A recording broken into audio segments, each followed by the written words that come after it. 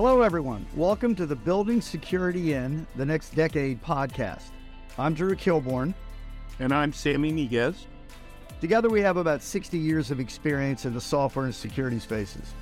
This is where we talk with industry leaders about the cybersecurity challenges waiting for all of us just over the horizon.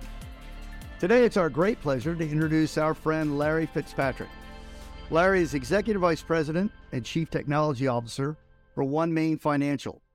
As CTO, Larry sets technology strategy, is accountable for the delivery of innovative digital capabilities to meet customer needs, and assures reliability and security of core systems and infrastructure. He oversees the work of a skilled team of technology professionals dedicated to designing, engineering, and delivering the systems and services necessary to support OneMain's continued growth. Larry previously worked at Amazon Web Services, designing new technical services for the financial industry. He has more than 30 years of experience building and leading technology organizations across industries. Always looking for the intersection of growth and innovation, he's been the CTO of software product companies, president of a systems integrator, senior vice president in corporate IT, and headed up R&D at leading research institutions.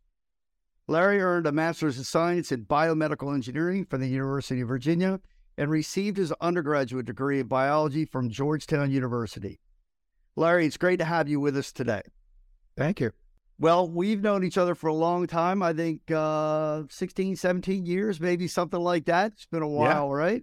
Uh-huh. So I really appreciate you spending a little quality time with Sammy and I today. So why don't we jump right in? So from your perspective, what events or innovations over the last, say, 5 to 7 years have led us to the state of cybersecurity today? Over the last 5 to 7 years?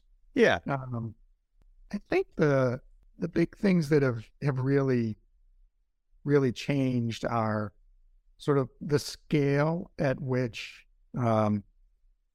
companies operate in the public sector, sort of public internet, cloud.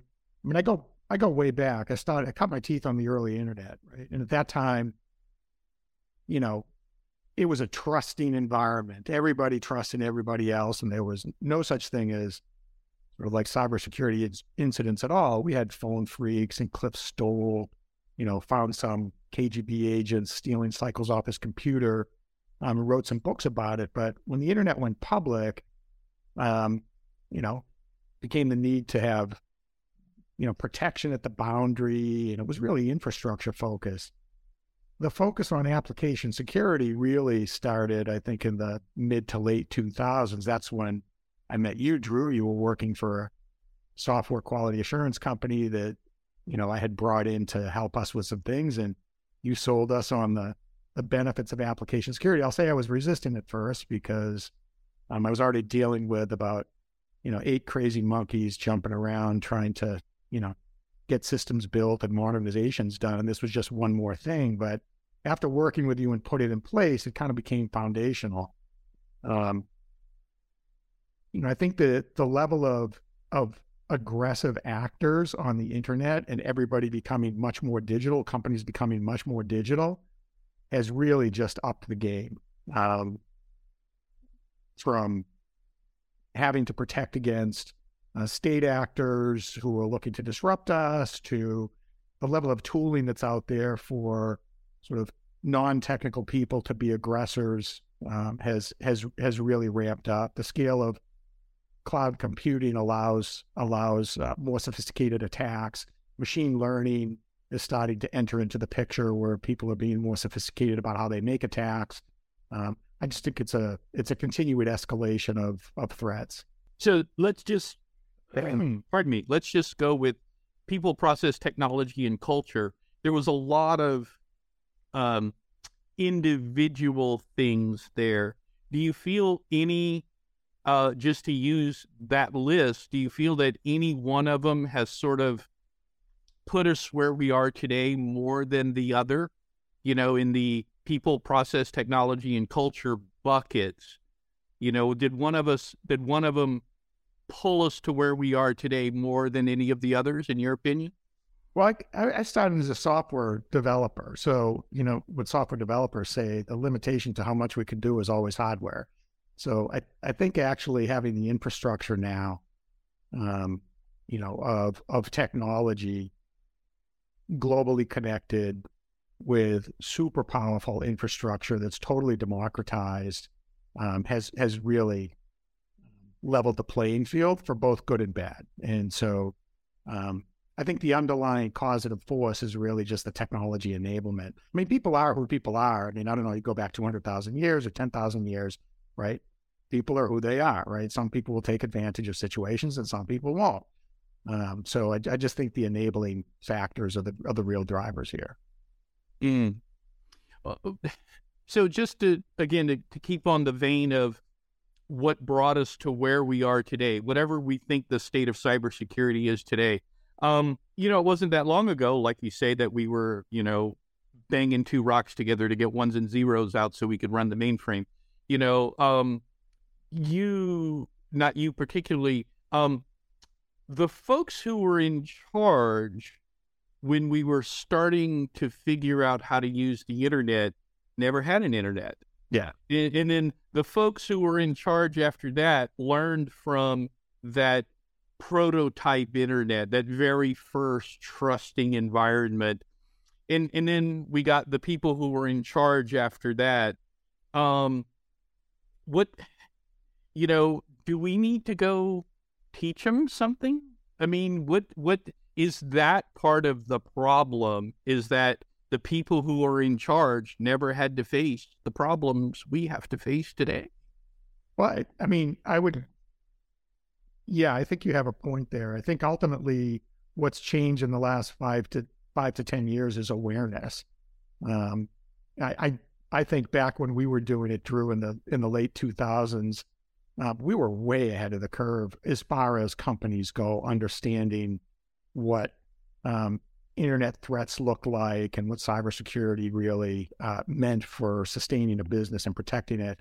Now, especially with public companies, it can ruin careers, it can take businesses down, and I think the amplification by government in creating awareness around cyber warfare and state actors has also contributed to that. And I know back around the late 2000s, there were a whole bunch of organizations that government organized around, critical infrastructure protection programs, and those are starting to take their hold where, if you're not keeping up with what's going on in the industry or what government is saying you should do, then you're a bit of a laggard.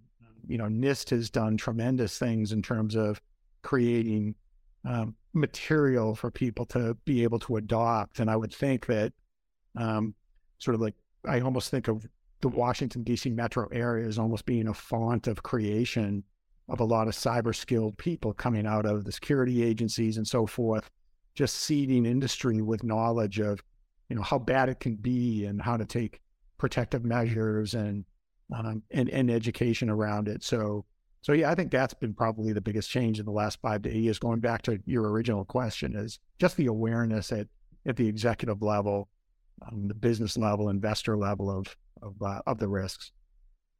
Yeah, that's interesting. I think the executive order has definitely started to put people on notice, and this is starting to create more and more standards now that have a little more teeth and actual prescription to them, and I think that'll definitely help the industry from that perspective. So I have another question for you. Being the CIO, how do you see the role? Let's talk about risk for a second. So when you look at CIO versus CISO, who owns the AppSec risk, and how do you kind of manage the balance between those two when you look at application security risk? Yeah, I think our interests are actually aligned there.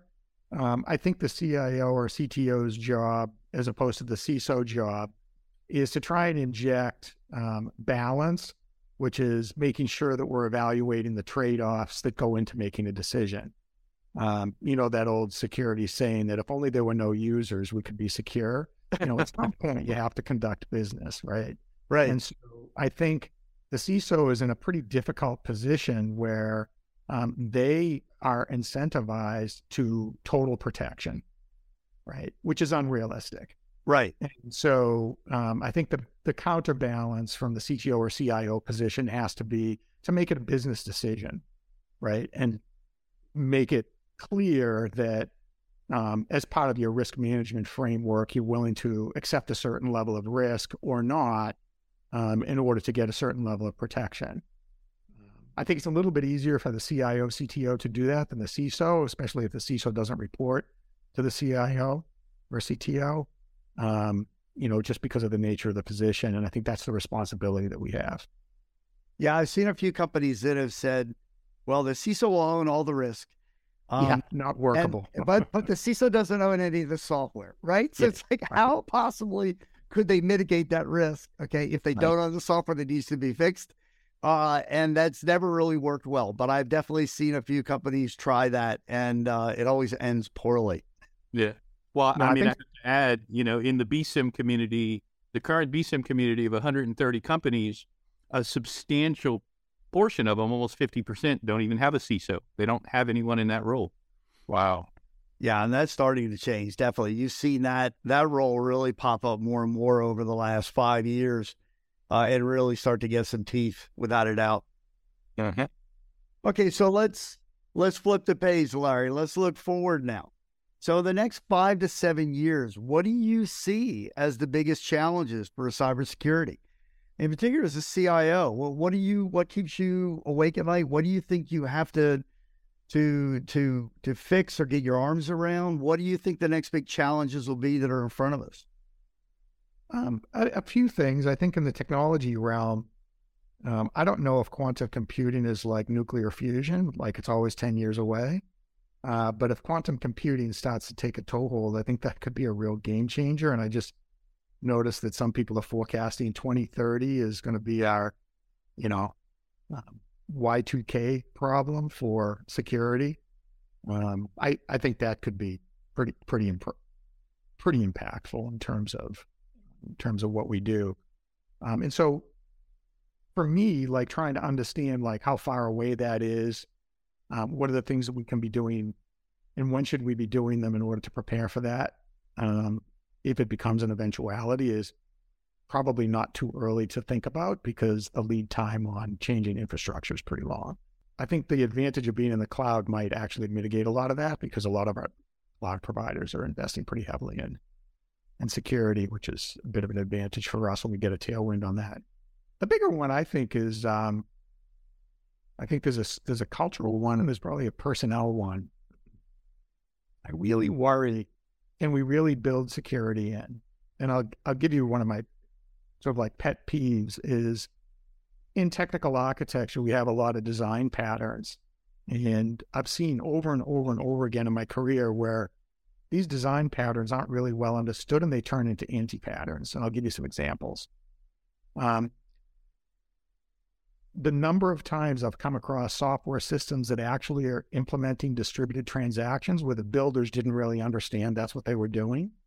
So it had key failure points is rather alarming. And queuing, it's a lovely mechanism to make something synchronous, asynchronous, or provide a little bit more reliable delivery into something, but it has very complicated failure modes and operational requirements that generally don't get factored into in the NFR analysis of solutions and quickly become failure points as opposed to success points. High availability configurations. I've personally 3 times in my career unwound HA configurations to get higher availability. And so I worry about when I look at like these are really well known like architectural patterns that go back decades and we can't get them right. Like when you start thinking about the sophistication of security and the attack vectors and how you have to be prepared for that, how do you actually educate a workforce that can stand up to the challenge is, I think, a pretty tall undertaking. And I don't know if it's changed yet, but I remember our old colleague from Cigital, your colleague, Gary McGraw, 50% of threats can be are sort of like design threats and like, there aren't great tools for that. So how do we tackle that problem? That seems like a big one.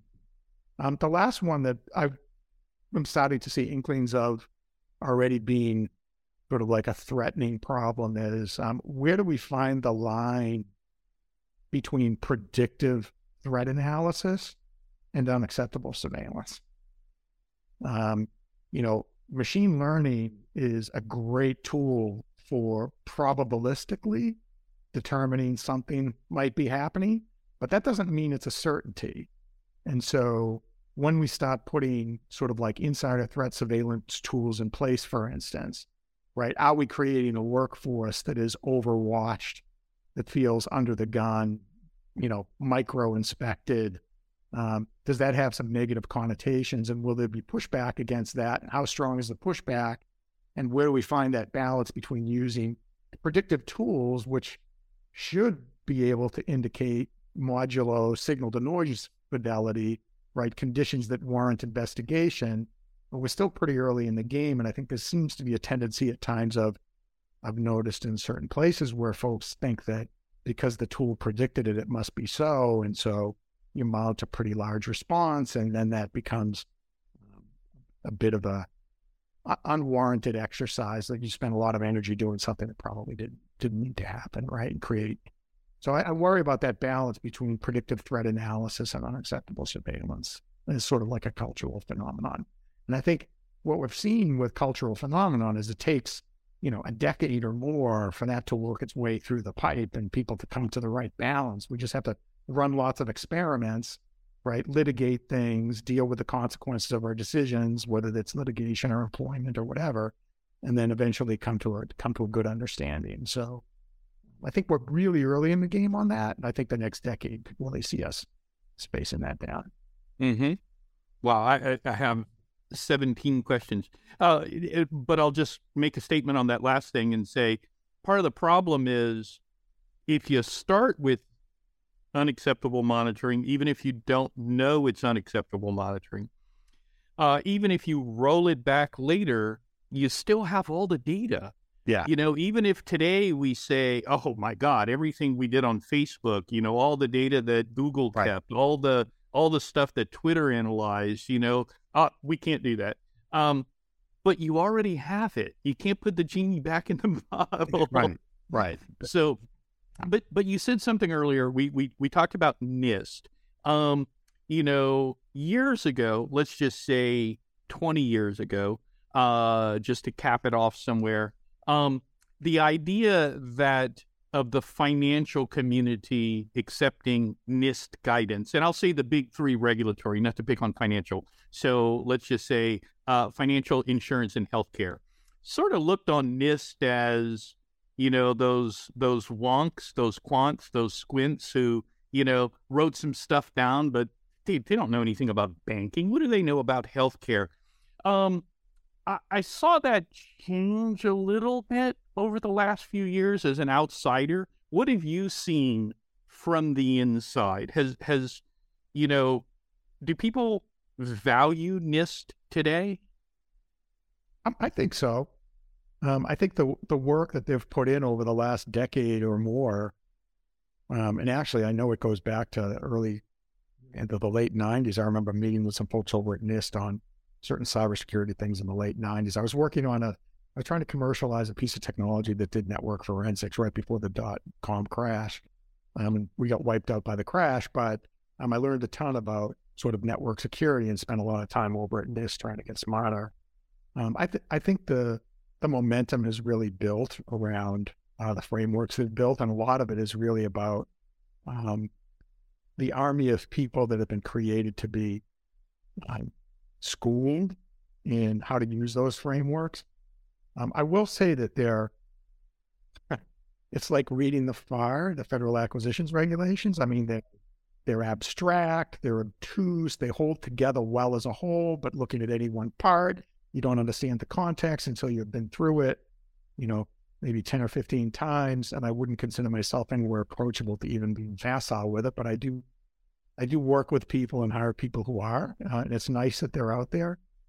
I think there's a lot of interest in leveraging knowledge that's already been accumulated by somebody who studied it at depth The other thing I'll say about it is like industry in a way, because one of the difficulties and blessings of being a technologist, and I'll explain a little bit of each, is kind of like Neo in Matrix. You know how he looks at things and he's just these numbers going by?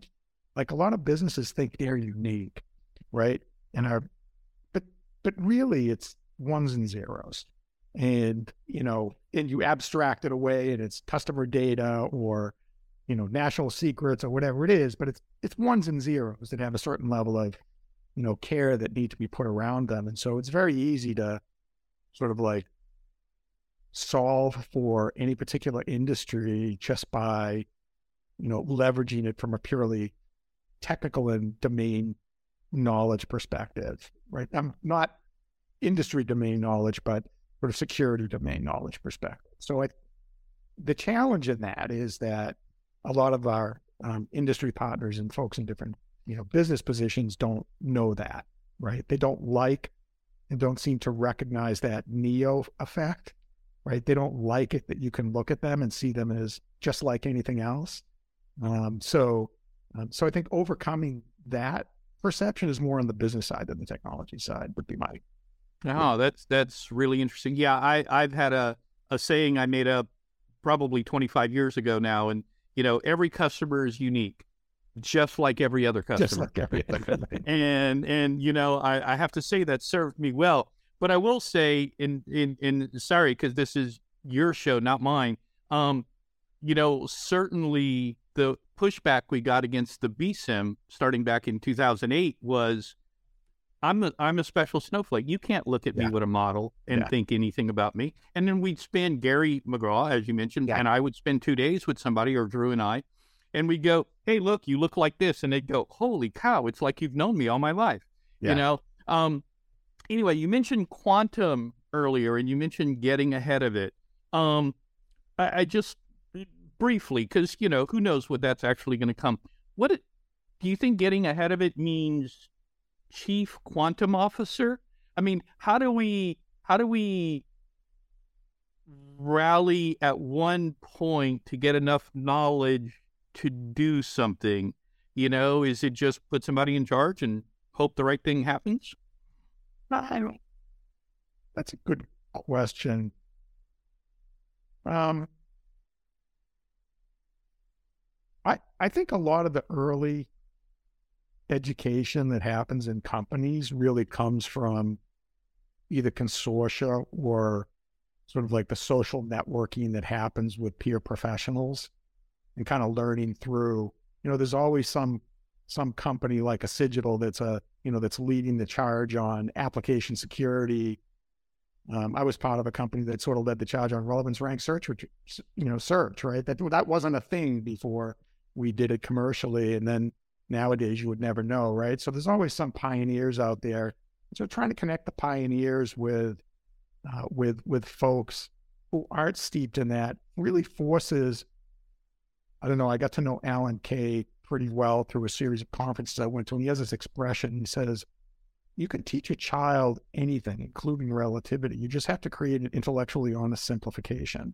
And so just having those experts work really hard at creating intellectually honest simplifications for people like me, so I can sort of understand and appreciate sort of what's going on, I think is an important sort of like aspect of our industry. It happens. We have lots of conferences and consortiums and groups and peer meetings and so forth that sort of feed that. I think we're way early for anything like a cheap quantum. Sure, but it's so cool. It's so cool. It's a great title, man. Larry, I want to dig back in a couple things you talked about architecture. Having spent a good chunk of my youth coding distributed systems, I completely understand where you're going. So from a CIO's perspective, CTO's perspective, how do you deal with this problem? Is this a training problem? Is this a build reusable code problem? Is there another way to attack this? Like, how are you attacking that problem of getting architecture right? Because we see more and more customers clamoring around this problem. I think a lot of it goes back to hiring.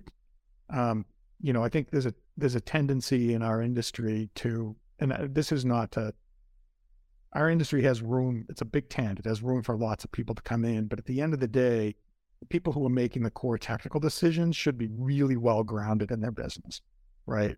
And so whether they have a CS degree or an advanced CS degree or not, there has to be some level of sort of like semi-academical foundation of really understanding the principles underlying computing. We've got 70 plus years of knowledge that a lot of folks coming into the industry who just learned to program in high school as programmers, and then maybe they go through a business school degree or whatever, but then they can't get a job and don't want to work in accounting. They get a programmer job, don't have to pick on business school people, love them. But where do you get that grounding? And so I think a lot of it is, number one, making sure that you've hired the right people to make those key architectural decisions, and then structure your organization in a way that they're the ones that are empowered to make those decisions, right? Order review work, be part of the discussion that's going on as solutions are getting framed. I think that kind of is part of the baking it in process. I think training that knowledge, I think, and I've observed in the sort of like in the software product business, it's a bit of a, you got to know your chops coming to that business. You can't afford to train people, right? It's sort of like you hire the best. I went to a talk by, I'm blanking on his name, but he's got a new stealth startup, came out of Sun Work Systems. He's building enterprise computing platform again, right? Believes that on-prem computing has life in it. And it was really envious to hear him talk in a way. He's got 50 or 60 people. He handpicked all of them. They're super top of the game. They got all the skill he needs. He doesn't have time to train them on anything. But that's not the case in IT. In IT, right, our problems are much more expansive. We have many, many more systems to work with. They have longevity. Most large companies that have been around for any amount of time probably have systems that are 30 to 50 years old, right? And so you've got to sustain these things, and you can't do that just by hiring the top 1%. It's not going to work. So I think a lot of IT organizations have to become development programs, and how you put that development program into place. Because I do think most people want to learn when they're exposed to the history and the substrate of our knowledge in this industry. Many of them will grasp onto it, and that'll pay dividends for the rest of their career. Once they learn, oh, I didn't know there was this thing called distributed transactions, right? Oh, and there are people who've actually written simple programming solutions that allow me to actually solve for that. Oh, okay, I probably won't make that mistake again. And so I do think education within the business has to be part of it, particularly for businesses that have an IT organization, right? Not software product companies. So hire good architects, let them do their job, and force the developers to pay attention to them. This is what you're saying. Okay, that's great. And threat model everything. Threat model everything. If you're not threat modeling everything. That's a really good point. Yeah, absolutely. And I think that's where sort of like the NIST framework comes in and providing guidance on how you should implement some of those constructs. That's how we're seeing it anyway. Okay. So it actually makes a ton of sense to think about things like that. The other thing I will say is that IT gets one of the things that we've done for a long time, like at least with my colleagues and peers, is like separate the notion of an EA who is governance focused from a principal engineer who is truly solution focused and probably has an advanced computing degree, right? And I spent a short time at AWS, and AWS got this in spades, right? The principal engineer function. You see this at other sort of like large internet companies where they actually have this PE and they value, right, people going up the pure individual contributor train to very high levels because of their skill. And so making sure that, you need the EA governance function, but a lot of times people doing that, like, don't have the technical depth to go do solution engineering, right? They're the ones who are going to decode NIST, right, and help make sure you put the processes in place to support that. That would be like watching paint dry to a solutions architect, right? They would never do that. They would never pay attention to that. And on the flip side, the solutions architect types, the PE types, really can go deep on a particular on multiple particular aspects of solutions to make sure that they're engineered well and sort of make sure you pay attention to the foundations of what you're building. That's, I think, creating that separation. I don't think that's caught on widely in IT yet, but I'm starting to see that as an organizational design pattern that has legs. That's interesting. Well, Larry, what are your thoughts on low code, no code? Do you have any? And if so, how does it relate to this whole conversation? Yeah. I'm old enough to remember case tools, right? And the promise of software through pictures. Yeah, software through pictures. There was some great tools. There was one academic who put something together. I think it was in the early 90s where it was all an ASCII-driven command language or automatically generated. It was like this stuff's been around for a really long time. I mean, 70s, 80s, whatever. And I think it has a role. What tends to happen is that unless you're in a really, really finite domain, like a really well-known domain that is where the solution is really mapped it out well, at some point, if your business is at all complicated, you run into the limitations of low-code solutions, which is you now start extending them, and then you're in upgrade hell. And it may be worth it. You always have to value it for your business, but I think the lens through which we should look at this is understanding what's truly differentiated for your business and what's undifferentiated. And where it's truly differentiated, you're going through a one-way door when you pick a low-code solution. And just be aware. It might be the right decision, but you've really got to think through what happens 2 years, 3 years, 4 years, 10 years from now. Will that vendor still be in business? How will I do upgrades? How do I integrate key aspects of our differentiated business that maybe weren't contemplated by the vendor originally? So I think, I'd love them in some places. Sort of some of the workflow BPMN solutions out there are just amazing and can give you massive amounts of leverage. But those are like essentially DSLs, domain-specific languages for workflow, right? That's not a business-specific system. And we use things in the back office a lot, whether it's for, finance or HR or procurement or whatever. Those are all great. But I think when it comes to the core of your business, you kind of got to be careful about it. Very cool. Well, we're getting kind of to the end here, Larry. I've got one more question for you.